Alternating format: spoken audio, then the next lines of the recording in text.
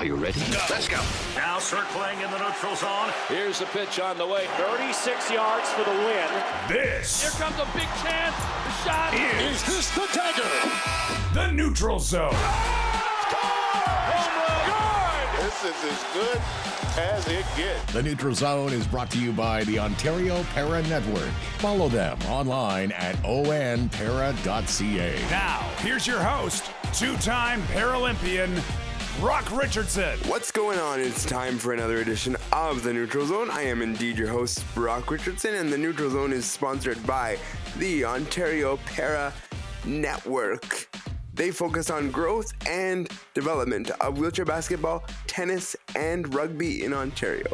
Coming up on today's program, we continue part 2 of our series on the Para-Pan Am Games. Today we focus on the idea of individuals who are there to compete with their team at the Para-Pan Am Games, but they may not necessarily qualify for the Paralympic Games as an individual. We'll explore more of that topic in a little while. Plus, then we're going to talk a little bit about the World Junior Hockey Championships and what may have gone wrong for Team Canada and preview the upcoming NFL playoffs. Let's get into our headlines for this week. Neutral Zone headlines. So another World Juniors is in the books, and congratulations to Team Czechia for winning the bronze medal in a thrilling 8-5 victory over Finland. The team scored 6 unanswered goals after trailing in the game 5-2. Team Czechia also scored 4 goals in 50 seconds, which sets an all-time World Junior Hockey Championship record. We also want to congratulate the gold-winning team, the United States, who had a fantastic tournament against Sweden, the host country, and Canada finished its tournament in 5th place, unfortunately. And the 2023 first overall pick, Connor Bedard, became the youngest player to ever be named to an All-Star team. He will possibly represent the Blackhawks in the 2024 All-Star team, which will be held in Toronto, Ontario. We know now that he's been placed on the injured list with a jaw issue, so we're gonna wish him all the best in his recovery, and I hope to see him there at the All-Star game, because with him there, it will always be a little bit better. The Professional Women's Hockey League continues to make history. Ottawa and Montreal competed in the opening week of the league and set a record of most fans to attend any Professional Women's Hockey League game at 8,313 total fans. Then a few days later, Minnesota hosted more than 13,000 people to their game to then set the record for most people watching a Professional Women's Hockey League game. It's going to be fascinating to see that league take off, because they certainly seem to be hitting the stratosphere already. Earlier this year, Golden State Warriors center Draymond Green was suspended after punching Phoenix Suns center Yusuf Nurkic in the face during the Warriors' 119-116 loss on December 12th at Footprint Center. On Saturday, it was announced that the 33-year-old Green had been reinstated by the league after sitting out only 12 games. The league said he demonstrated his commitment to conforming his conduct to standards expected of NBA players. Later, in a bizarre move, Green stated on his podcast that he considered retirement, but that Commissioner Adam Silver actually talked him out of it. He said, quote, "I told him, Adam, this is too much for me. This is too much. It's all becoming too much for me, and I'm going to retire." And Adam said, "You're making a very rash decision, and I won't let you do that." We had a long, great conversation, very helpful to me, very thankful to play in a league with a commissioner like Adam who's more about helping you than hurting you, helping you than punishing you. He's more about the players. I would like to think that he is actually reformed, but given his history of transgressions, I just don't know that 12 games was long enough. I would happen to agree with you. I think 12 games is an interesting number, that's the one that they chose, but I think they should have put some kind of suspension number on this to start with, and then say we're going to reevaluate him once we get to whatever threshold they decided. So what I'm suggesting is, instead of saying we're going to indefinitely do this, you could have put a 25 game suspension, if I'm just picking a number, and you could have said we're going to reevaluate this and see where we go from here. And that's what I would have rather them do, rather than just say, oh, we've seen what we want to see and move forward. Cameron, any thoughts on Draymond Green and what he's done and now been reinstated? Yeah, I think he has, in my unprofessional opinion, definitely has some mental health challenges that he's dealing with. To do what he did and to hit somebody, get suspended. I think it's been about 12 games that he hasn't been playing, coming back and then saying he wants to retire. To me, it just shows that he's kind of out of sorts by doing what he's been doing and then saying that he's going to retire. Maybe it's just a matter of he's very passionate and he just kind of flies off the handle and then is able to come back down to reality. But I just hope that he becomes in a good mental health state and that he's able to play the basketball that he's done for so many years and done it so well. So those are your headlines for this week. And of course, you heard from Josh Watson and Cam Jenkins, who are my co-hosts for today. If you want to get a hold of us on social media, here's how you can do that. And welcome back to the Neutral Zone broadcast booth. Play ball! We're set to get this ball game underway. The first pitch is brought to you by Brock Richardson's X account at Neutral Zone BR. First pitch and a strike. Hey gang, why not strike up a chat with Claire Buchanan from the Neutral Zone? Find her on X at Neutral Zone CB. There's a swing of the chopper out to second base, right at Claire as she picks up the ball, throws it over to the first base for a routine play. Out! And fans, there's nothing routine about connecting with Cam and Josh from the Neutral Zone at Neutral Zone Cam J and at J Watson 200. And the Neutral Zone is brought to you by the Ontario Para Network. Connect with them at ON Para Network. Follow them online at onpara.ca. Now that's a winning combination.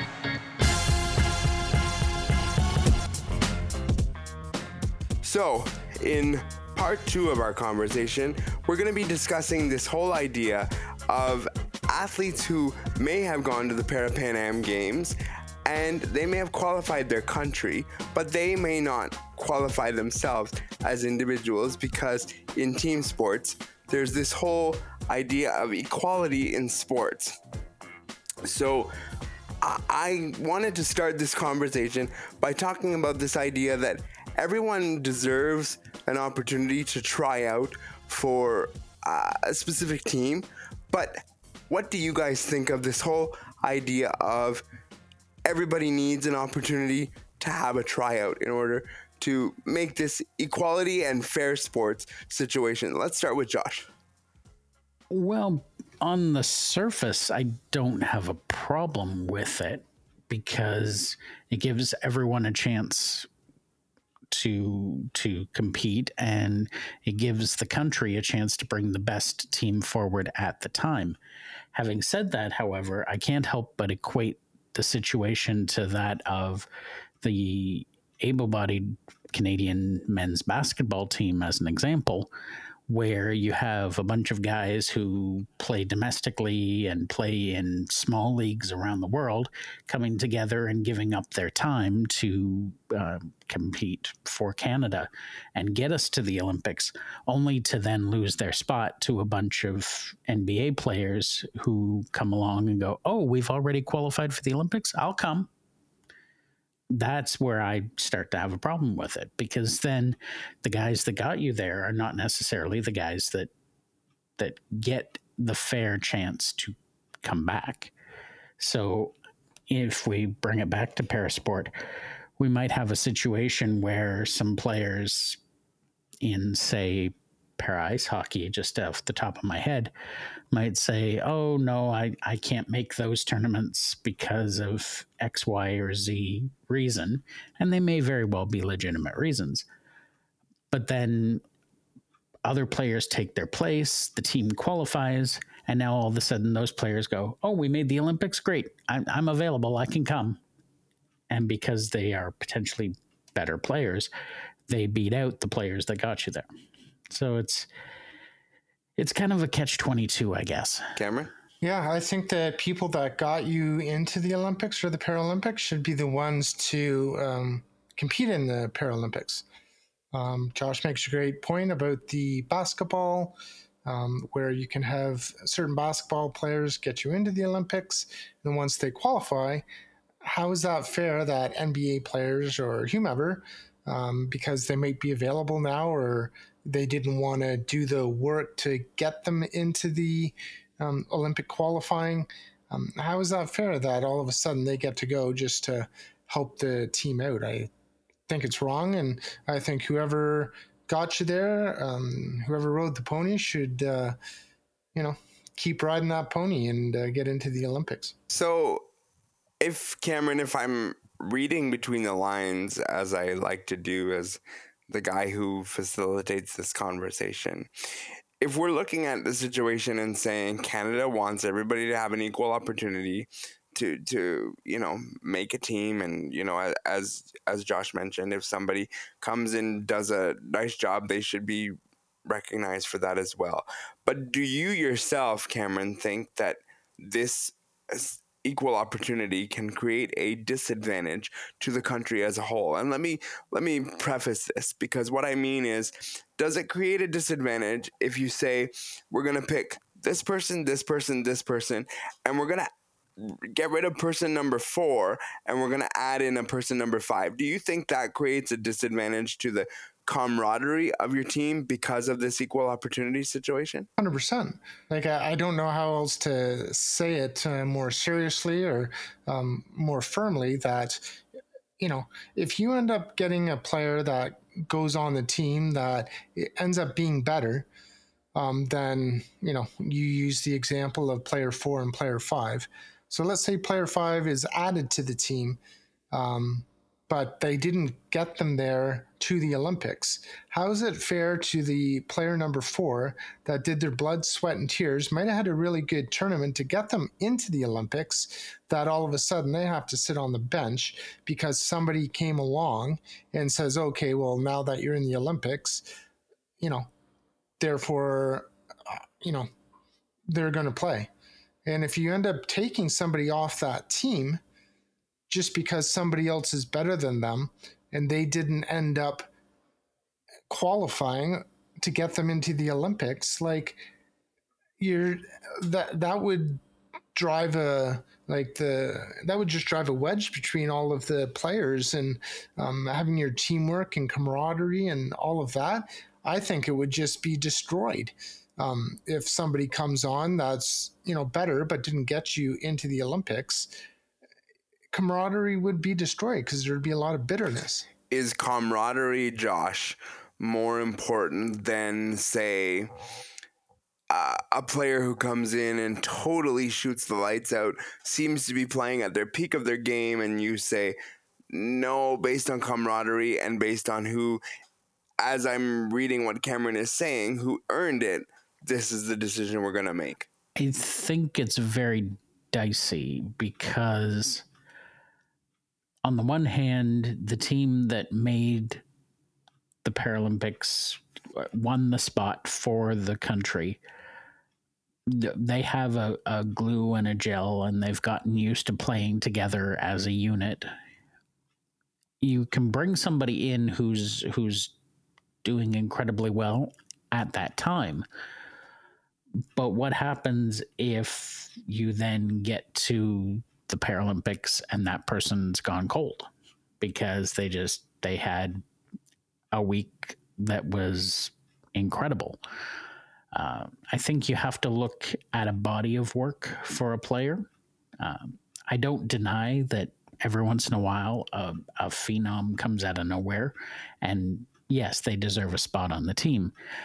But you then have to make sure that you have enough time to work that person into the lineup, into the rotation, so that they have the camaraderie that you are potentially messing with. I mean, we've seen numerous instances over the years of teams of stars being brought together and there's no chemistry. They're all centers or wingers or whatever the case may be. And so they're all used to doing the same job, and you ask them to do something different or play on a different line or play a different role, and they're lost. So it's very tough. How is it equal opportunity if you end up getting a player that wasn't able to qualify, and then all of a sudden you're putting them on the Olympic team and then taking away from somebody else that got you there? How is that equal opportunity? That is not equal opportunity, in my opinion. Yeah, and I think the baseline of it is it's equal opportunity so that everybody has a chance to make it. Do I agree with you 100% that it's not actually equal opportunity if that person, takes your spot? Yes, totally, 100%, because it's not equal opportunity. You've done your blood, sweat, tears, and all that, and yet somebody's going to take that particular spot. What I'm going to say is going to be one of those things that people are going to go, huh? Because it's not going to make sense. But I'm going to preface it, and I'm going to tell you that I almost feel like it's better that you don't qualify to an extent, because when you have a second chance opportunity, as they do in wheelchair basketball and wheelchair rugby, in goalball, this was the last chance qualifier, so the women qualified, the men did not, sadly, so there will not be a men's Canadian representative. When you don't qualify in the sports that have that last chance tournament at another location aside from the Para-Pan Am Games, you're bringing that team that you're saying, this is the best that I can give you. They're going to go to this event a month, 6 weeks ahead of the Paralympic Games, whatever it is, and we qualify, we run with that team, or if we don't have a spot and the team doesn't matter. What is your guys' take on the idea of what I said about it being, quote unquote, better not to qualify at the Para-Pan Am Games if there's a second chance event? Cameron, start with you, and then we'll go straight over to Josh. Yeah, I sound like a broken record, but like I said, it's not fair. If you bring somebody in where somebody else has done tremendously to help you get to where you need to go, and by replacing them, that is not equal opportunity. Josh? Yeah, I guess I'm still kind of trying to understand how that might work. Maybe I misunderstood. But essentially, if your last chance tournament is very close to a Paralympics or an Olympics, then I'm not sure why you would change the team or have a qualifier. You wouldn't. That's what I'm saying. So it's better, quote unquote, to say we're not going to qualify at the Para-Pan Am Games, because then there's not that whole, having to go through the selection process and maybe picking somebody. Whereas if you don't qualify, then you do the whole process over again anyways, and then you go over to the games, and some would argue burnout and so on and so forth. Proceed with your thought there. Yeah, I don't think it's ever a good thing to say it's better not to qualify. It's always good for a country to qualify for a Paralympics in a sport. Period. Full stop. Where it gets dicey for me is this idea of 100% having or putting a team together that didn't qualify. That's the sticking point for me. So if you've got a situation where you've put a team together and they've gone to a last chance tournament, they've won it, they've earned the spot, and they go on and compete at the Paralympics, I have no problem with that. That's perfectly fine to me.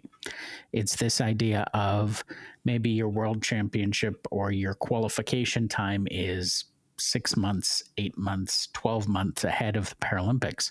And you then decide, well, we're now going to draft or we're now going to have a selection camp for our Paralympic team. It's like, well, why? You have a perfectly good team here. Why do you have to change it? Does that make sense? Yeah, totally. Canada is one of the only some situations in the United States have the selection camp, but Canada is the only sort of country where you have to have this selection camp scenario because of the equal opportunity, because of that.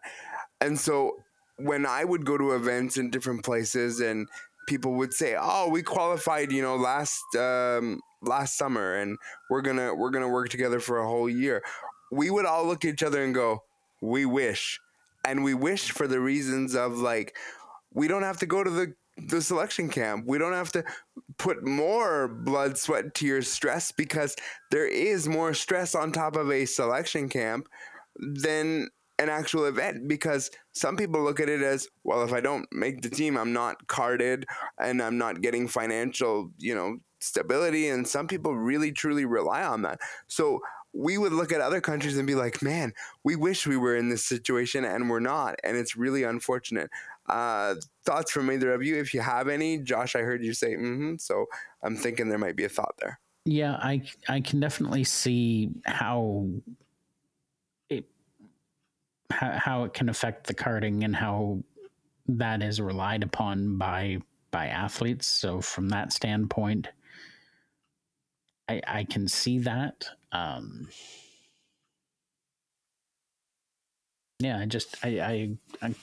I agree with the stance you were taking there. I think if you end up, going to a tournament and trying to qualify for, let's say, the Para Pan Ams, and let's say you don't do it, let's say you don't qualify.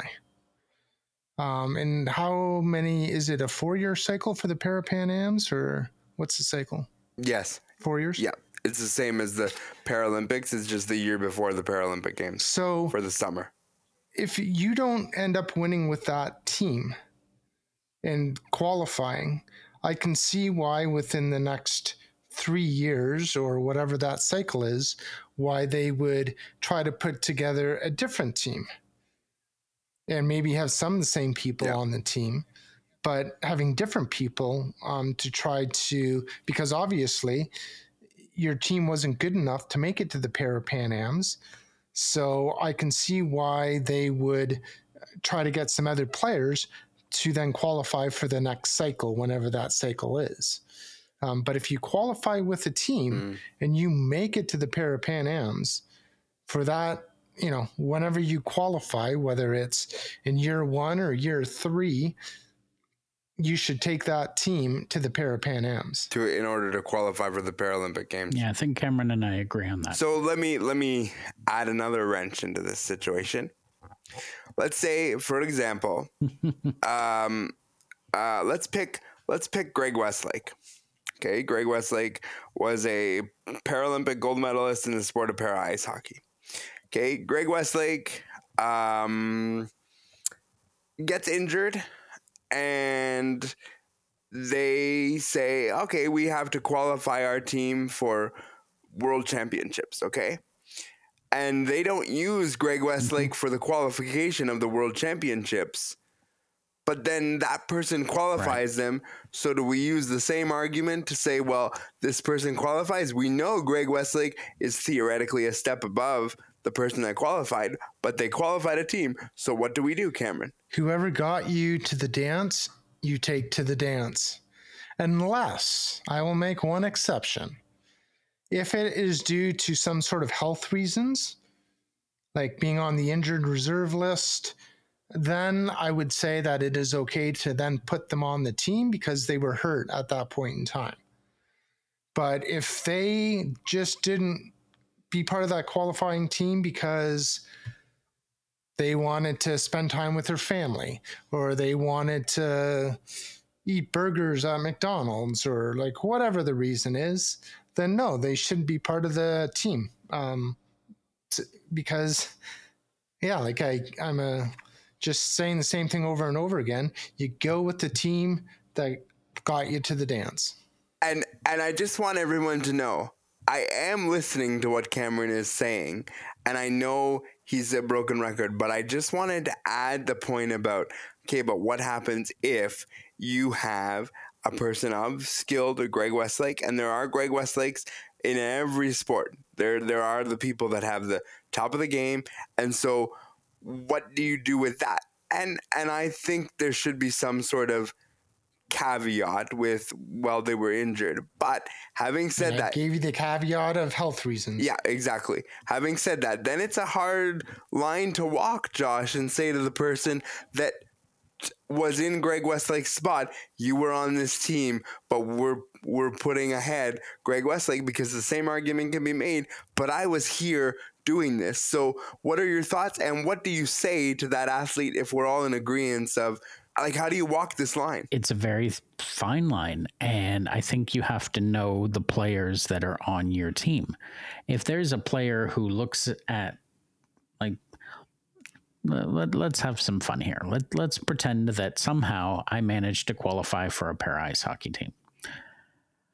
I'm pretty sure that if you tell me, hey, we're going to the Paralympics, but we have to cut you in favor of Greg Westlake, I'm going to look at that and go, well, he is better than me. So, yeah, I understand that. I think you're a better person than I. If I help that team get to where I want to go, you're a better person than I am too. I don't care if it's Greg Westlake or Wayne Gretzky himself. I helped to get the team there, and damn it, I'm going. Well, that's entirely fair. I guess I'm just saying that you have to know the makeup of your team, and perhaps when you are qualifying, you let the team know that, these players are injured. We will be trying to work them into the lineup when they are healthy. And so at least then it's not such a blow. So, okay, Cameron, let me work your thought process. Oh, you're really trying to antagonize me today on today's show with all your questions, Brock. I am, and I'm enjoying it. But it makes for good conversation, so let's continue. Let me workshop your idea here. You are Cameron Jenkins, and you qualified the para ice hockey team for the Paralympic Games. And you took the spot of Greg Westlake. And you know that Greg Westlake is a better hockey player than you, correct? Can we agree on this? 100% he is. Okay. 1,000% he's better than me. So I'm the coach of this para ice hockey team. And I know that Greg Westlake is coming back. And I say to you, look, Cameron, we know that you were a part of this qualification process. We're going to put Greg Westlake back on this team. But here's where I'm gonna give you a bit of a nod. If I said to you as the coach, Cameron, we're putting Greg Westlake on the team, we're going to add you as our extra player, what's your response to me? So you're gonna add me as water boy? Correct. So my question would be, was it due to health-related reasons as to why, in this scenario, Greg Westlake was not able to be on the qualifying team? Yes. Okay. And like I said, if it's due to health reasons and he wasn't able to compete, that's just like any professional team where they're on the injured reserve. You have other players stepping up, and then when the player comes back, they end up playing. So if it's due to health reasons, no problem. But if he's on a 3-week vacation skiing in the Alps, and that's why he couldn't do the qualification tournament, then there's no way in HE double hockey sticks that, as far as I'm concerned, that he would play, because he ended up choosing his skiing in the Alps compared to being on the qualifying team. So, in essence... So what do you got now, Brock? What's your next question? We are learning that Cameron Jenkins... We are learning that Cameron Jenkins would accept to be a water boy if it was due to health reasons. 100%, because that's the way... I got one more for you. That's the way professional sports works. What else is in the toolbox? Actually, I'm not even going to ask you my last question because I know the answer. We're just going to move along on this whole topic. That's probably best. Yeah. I've had enough of this discussion. Let's move on. Yeah, because you're just going to say, I sound like a broken record, so we're just going to move along with 30 minutes left in the program. As we mentioned in our headlines, the World Junior has wrapped up, and we gave you the medal winners of the championship, and Sweden winning the gold medal, not Sweden, pardon me, the United States winning the gold medal over the Swedes in the game. And this again marks another one of those situations where I think it's like 11 years now that they haven't won a gold medal at the World Junior Hockey Championships. They get there a lot, but they're just not coming over the edge. And we also mentioned that Team Canada finished in 5th place. And here's a loaded question. What went wrong for Team Canada this year, Cam Jenkins? Okay, first and foremost, we do not need to have this big conference to find out what's wrong with Canadian junior hockey. Sometimes what happens during the cycle of being 16, 17, 18 years old, however, and I think you can even have a 19-year-old on the team as a overager. Sometimes what happens is that just during that cycle, the hockey players just aren't as good.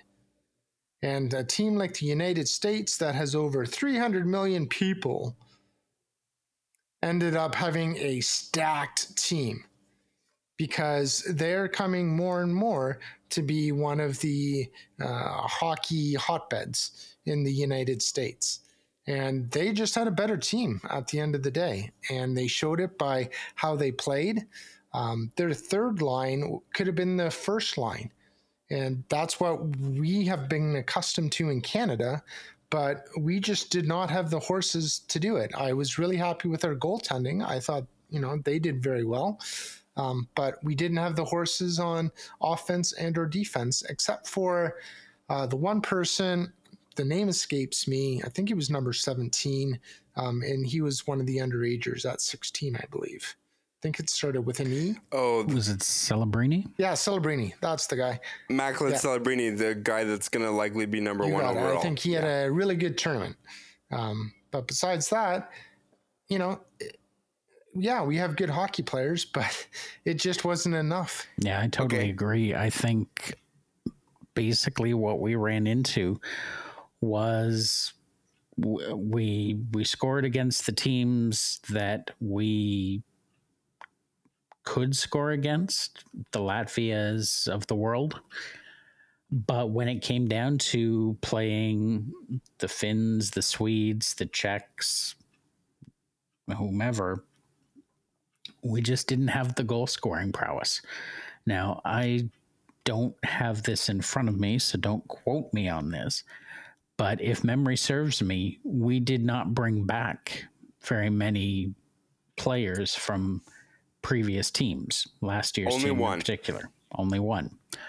I think that plays a major factor in this, because with any tournament play that you're going to have, if you've got experience playing in that tournament, that's an asset. And so for this coaching staff to decide, no, we're not going to bring back these players, I think that played a major factor in it. Now, having said that, I'm not naive. Connor Bedard was never coming back to play in another World Junior. Same with some of the other kids that were drafted and are playing in the NHL right now. Their teams historically are not going to release them to go back and play in this tournament if they are playing meaningful minutes in the NHL. So that's fine. But I'm certain that there were other junior age players who were on the team last year that could have been released to play in this tournament that just either did not make the team or were not released to participate. And I think that's the major factor. I think the times when we excel are the times when we have players who have been to multiple World Juniors. I must love on today's episode riling up Cameron, because are you gonna do it again? Oh, for God's sakes. I am, because I just disagree with you a little bit on the goaltending. The fact is, Russo played every single game for Team Canada. They didn't use any of the other two goalies that showed up for the World Juniors. In fact, I can't even sit here and tell you who the other two goaltenders were because I don't know, because they were not part of it. For one, I think that was a mistake that you let Russo go through all the games. I think you should have given one of your two backups a game or two to give him rest, because in the quarterfinal game, he let in some goals that I would say in a normal circumstance he should have saved. Now, having said that, I will also say to you both that part of this is due to him being tired. He played 4 straight games, and that doesn't happen very often in the World Juniors. The last guy to do it was Carey Price back when he played at the World Juniors. Was Carey Price as a goalie. And he's very good in his career. How was he? But let's remember, Russo is undrafted. He's not drafted, so he's not. Who cares if he's playing well? He's playing well. Not well enough to they get. They lost against the Americans, the Canadian team, in the pre-tournament. Yes. In the pre-tournament. Oh, that's right. That was the pre-tournament, not the actual tournament. So, Canada, they won their first game, and that was against Finland. Yes. Yeah. And then their next game was against Sweden. Sweden. And did they win that one? No, they did not. And what was the score? Off the top of my head, I'd like to say it was 3-0, somewhere in that neighborhood. Okay. So Sweden beat us, and they ended up going to the finals. And losing. And then after that, we beat Germany. I think it was 10-0. Yeah, something like that. Near Latvia. I think it was Latvia. And then we went to the quarterfinals.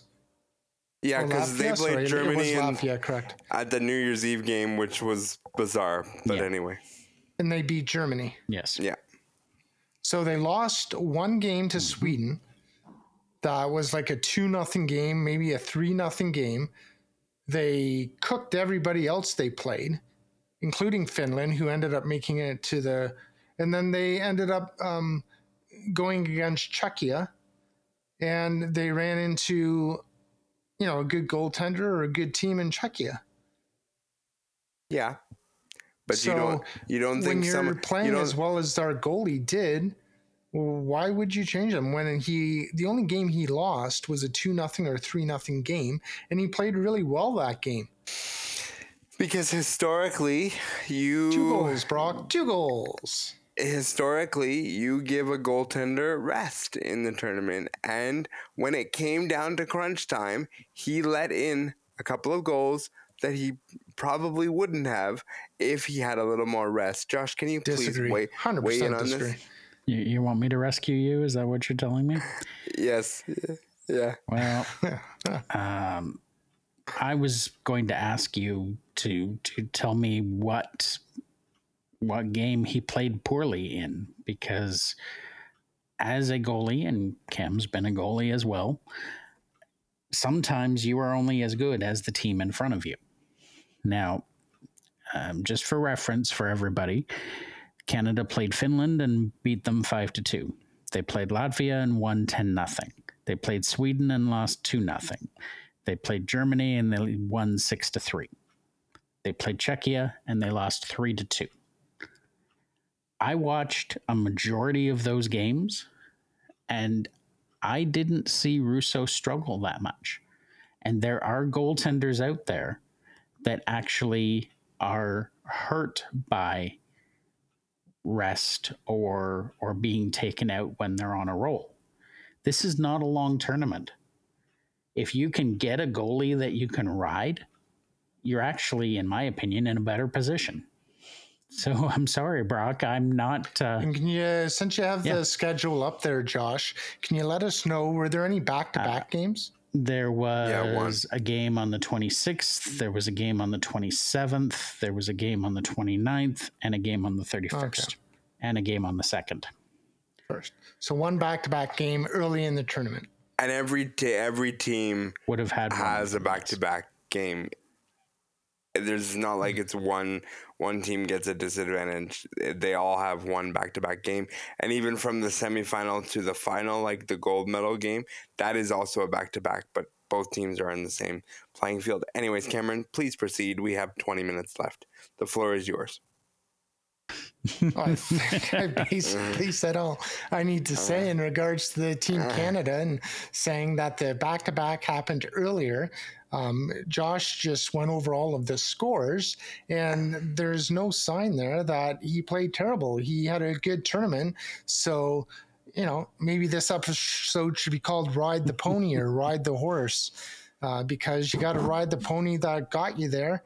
And that's what he did. So no, it's actually called Is Sports Fair, which is also apropos for the conversation we're having right now. Oh, yeah, got to ride the pony that got you there, for God's sakes. And then, when it comes to the other teams, like the Americans, they were by far the best team there. And it showed in all four lines that they had. Like I said before, their third line could have been their first line. They just had a really solid tournament. So good on the Americans for having a great tournament. And Sweden as well. They had a good tournament, obviously, because they got to the final as well. Would have been nice, I guess, maybe if they won it, because it was in Sweden. But the thing I always notice is that when this tournament is not in North America, it doesn't seem to do well. For people watching the game, there's a lot of empty seats, except if it's your home team. Then all of a sudden, the game against Sweden was a raucous game. It was a great atmosphere to witness, and probably only rivaled by the Sweden-Finland game, because those two teams hate each other. And the fact is too, like, it travels well through the Canadians. There was over 3,500 Canadians who went down to the tournament. And I know that doesn't sound like a big number to those out there when you consider we fill barns that are 18, 20,000 seats, and it's, when it's in our home country. But the fact that you had 3,500 people representing means to me that it carries well in Canada. It carries well in North America, as you both said very well. And I think that's just part of it. Do I think that it needs to be in Canada more? Certainly. But do I think it needs to be in Canada exclusively? No, because it wouldn't be good for junior hockey if you were to do that. Now, before we move off of the World Junior discussion and talk about the football matchups, which I've been dying to talk about, but do you think... At least Brock and Josh will be having a little tit for tat, because I won't be... because of you guys and so passionate about your Bills and Dolphins, so at least I can take a little break or not get so stressed from Brock trying to rile me up. It's always fun to rile Cameron up. This is only episode 2 of many that I will have the opportunity. Just wait till we talk about the Toronto Blue Jays in the future. I will leave it there with our little tips. But I will ask you both, do you think with Sweden having an 11-year run now where they have not won a gold medal, and they've been to the gold medal game about 5 or 6 times in that 11-year run, do you think that there's pressure on a team like that, even though there's so much turnover with teams? Do you think that the pressure of your nation carries over? Because I'm one of these people that says, I don't think it really carries over to them that much. Do you guys agree, disagree? Start with Josh, give Cameron a bit of a breather, and then we'll go straight over to Cameron.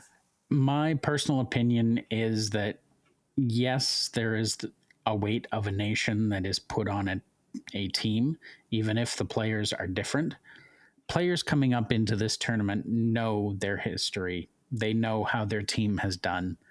They're going to be well aware of the fact that they continue to win silver medals and not gold medals.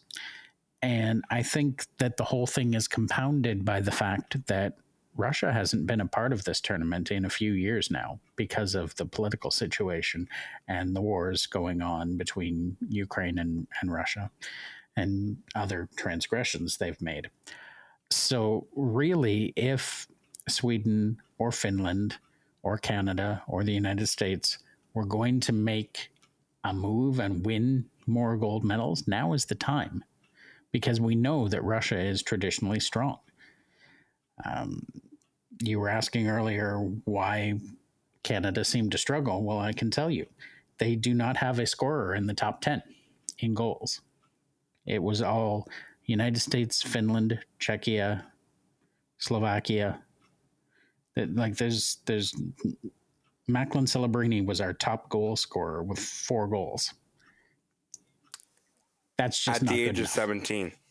And yes, he's only 17, so I don't expect him to be the leading scorer for Canada. But when you are 11th in goals scored and you're the only Canadian, that's not good. So as far as the question you were asking, I think Sweden, Finland, etc. need to make hay while the sun shines, so to speak. And there's an old farm reference for you. Because Russia is eventually going to be allowed back into this tournament. And when they do, they're going to have something to prove. So yeah, I think it does have an effect in terms of the weight of a country. But on an individual player, maybe not so much. But definitely when you come into Team Sweden, for example, you're going to know that it's been 11 years since you've won a gold medal. And you're going to know that your goal, as if anybody should have to tell you this, your goal is to win gold. And they also had a 54-game round-robin winning streak in that same span of time. So they would win all their games in the round-robin and then just totally not succeed in the quarterfinals, semifinals, and finals. Cameron, before we move on to the NFL, what say you? Is there added pressure with Sweden? Oh, 100%. When you are the home team, there's a lot of added pressure when you're the home team. And Sweden is, I would say, is a hockey country as well. So there's added pressure, like Josh said. If you haven't won a medal in 11 years or, whatever Josh had said. A gold medal in 11 years. The weight of the country is on your shoulders. Every player would know that that was the statistic and that they want to win a gold medal. And, to have so much pressure for a 17, 18, 19-year-olds, that's a lot of pressure. To put on 17, 18, 19 years old. And, you see it when the gold medal happens, whomever receives it, whoever that silver medal team is, you look at their faces and they're so devastated. And some of them don't necessarily act well in the moment by throwing a medal over the boards or over the glass because you're so disgusted that you didn't win and it wasn't a gold medal. And I think this year somebody wanted, like a player just wanted the person to place it in their hand, and the person was like, no, take your helmet off and put it over your head because you're going to regret this if you don't do that. So then the person ended up doing that. I forget what team that was with, but I know that happened as well. So, the country is the weight of the world on the shoulders of the kids that are playing. Some obviously more countries than other. Sweden, Canada. I'm wondering if the States is starting to feel the weight as well, the States. Because they're becoming just better and better as well. But and then Russia, you put them back into the mix. Man, with it being out of the tournament for so long, they're going to be just raring to go. And I think they're going to have whatever tournament they do end up being back at, I think they're going to have a phenomenal tournament. Yeah, they are. And I mean, U.S., they might have been feeling it, going into this. But now that they won, it's, I think they're going to be okay. I would think that they're going to build into next year being even better for them because they're going to be able to bring back possibly between 6 and 9 players they can bring back. The likelihood of them bringing them all back is not likely, but it is a potential, as we often discuss with the World Junior Hockey Championship, with it being such a age-focused tournament. But enough on the World Juniors, as I have some stuff to say on the NFL. And I think it would surprise a lot of people what I have to say, and that is the fact that the Buffalo Bills and the Miami Dolphins competed for the AFC East title Sunday evening, and my Bills somehow came on top with this as the score. It was 21-14, and it was kind of a game where both teams were kind of working through it, and they got it. The Bills got it done, but I need to see a lot of things change from the Buffalo Bills. I'm seeing a lot of old habits continue with the Bills, and it's something that I want to see be different. And yeah, I think a lot of people are saying, oh, I wouldn't want to play the Bills. Sure, I wouldn't want to play them either, but it's also, there's some of those fundamental things that you need to change, and Josh Allen continues to throw 3 interceptions, and I don't care who you play, you cannot have interceptions in the playoffs because teams are just going to eat it for lunch and score their points. Josh, you're a Miami Dolphins fan. What say you not only about yesterday as we record this, but going into the playoffs for your Dolphins?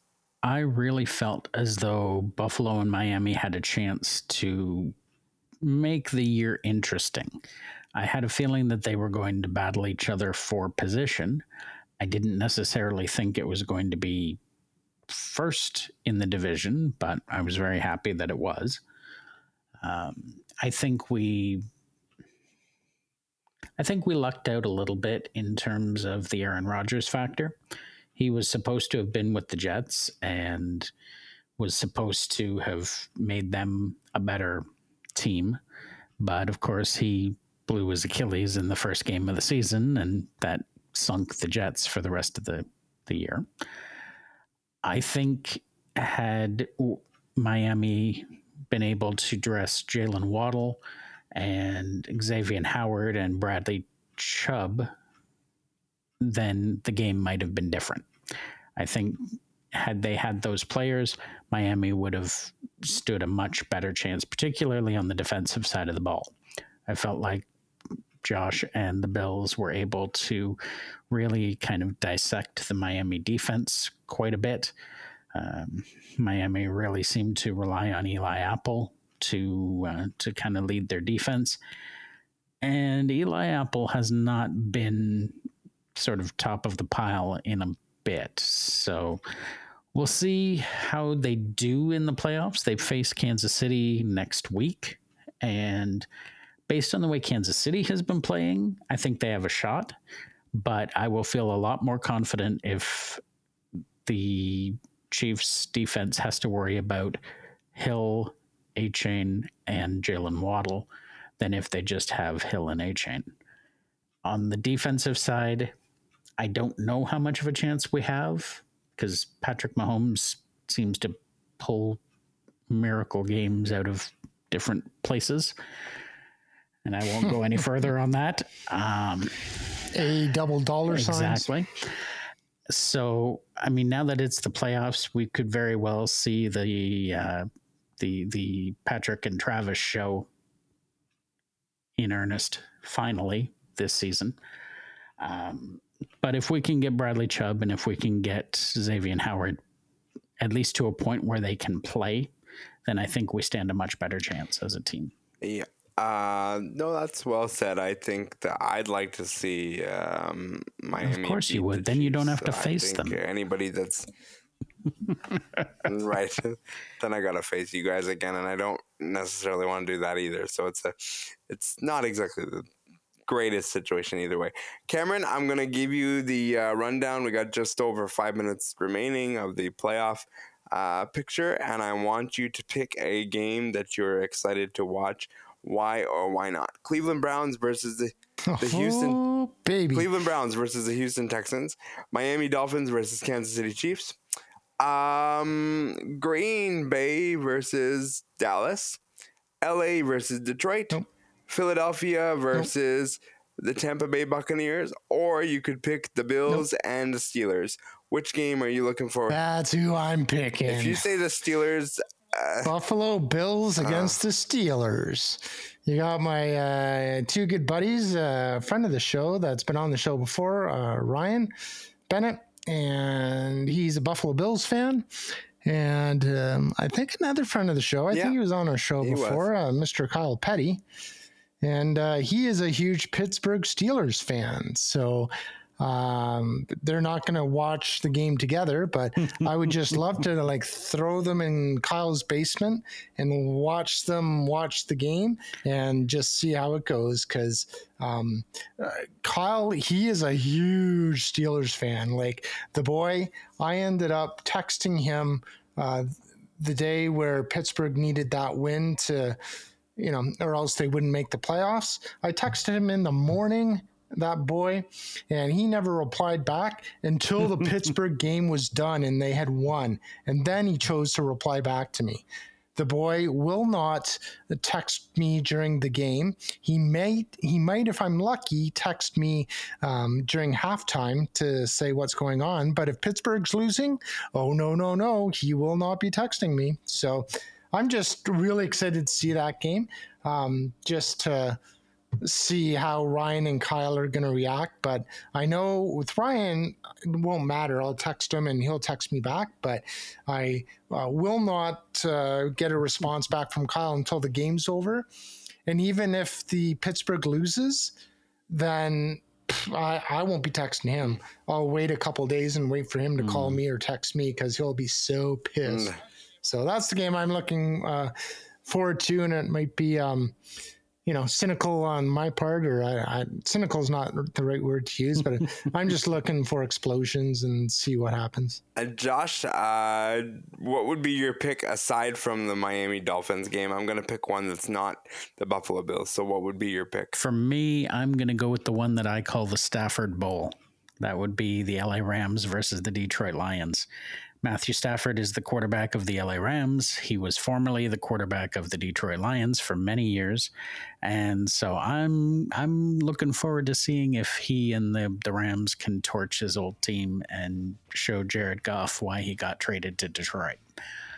But on the other hand, Detroit has been very good this year. So they're first in the NFC. First in the North. Yeah. Yep, first in the NFC North. So when has that happened? They've sucked for years. Not in 20-some years. Exactly. So I'm excited to see how that one goes. Well, I'm going to make our other colleague really happy, and I'm going to pick the Green Bay Packers and the Dallas Cowboys. I really want to see, is Jordan Love who we all are led to believe he should be? Let's see. I want to see him take on Dak Prescott and the Dallas Cowboys, and I think that's going to be a real good game. All of these games are going to be good, but that's my pick. Aside from my home fandom of the Buffalo Bills, I'm really looking forward to the Green Bay Packers and Dallas Cowboys. Well, gentlemen, that is the end of our program for this week. I'd like to thank Josh Watson, Cam Jenkins. I'd also like to thank our technical producer, Mark Aflalo. I'd also like to thank the Ontario Para Network for their sponsorship. We will talk to you next week. Be safe, be well.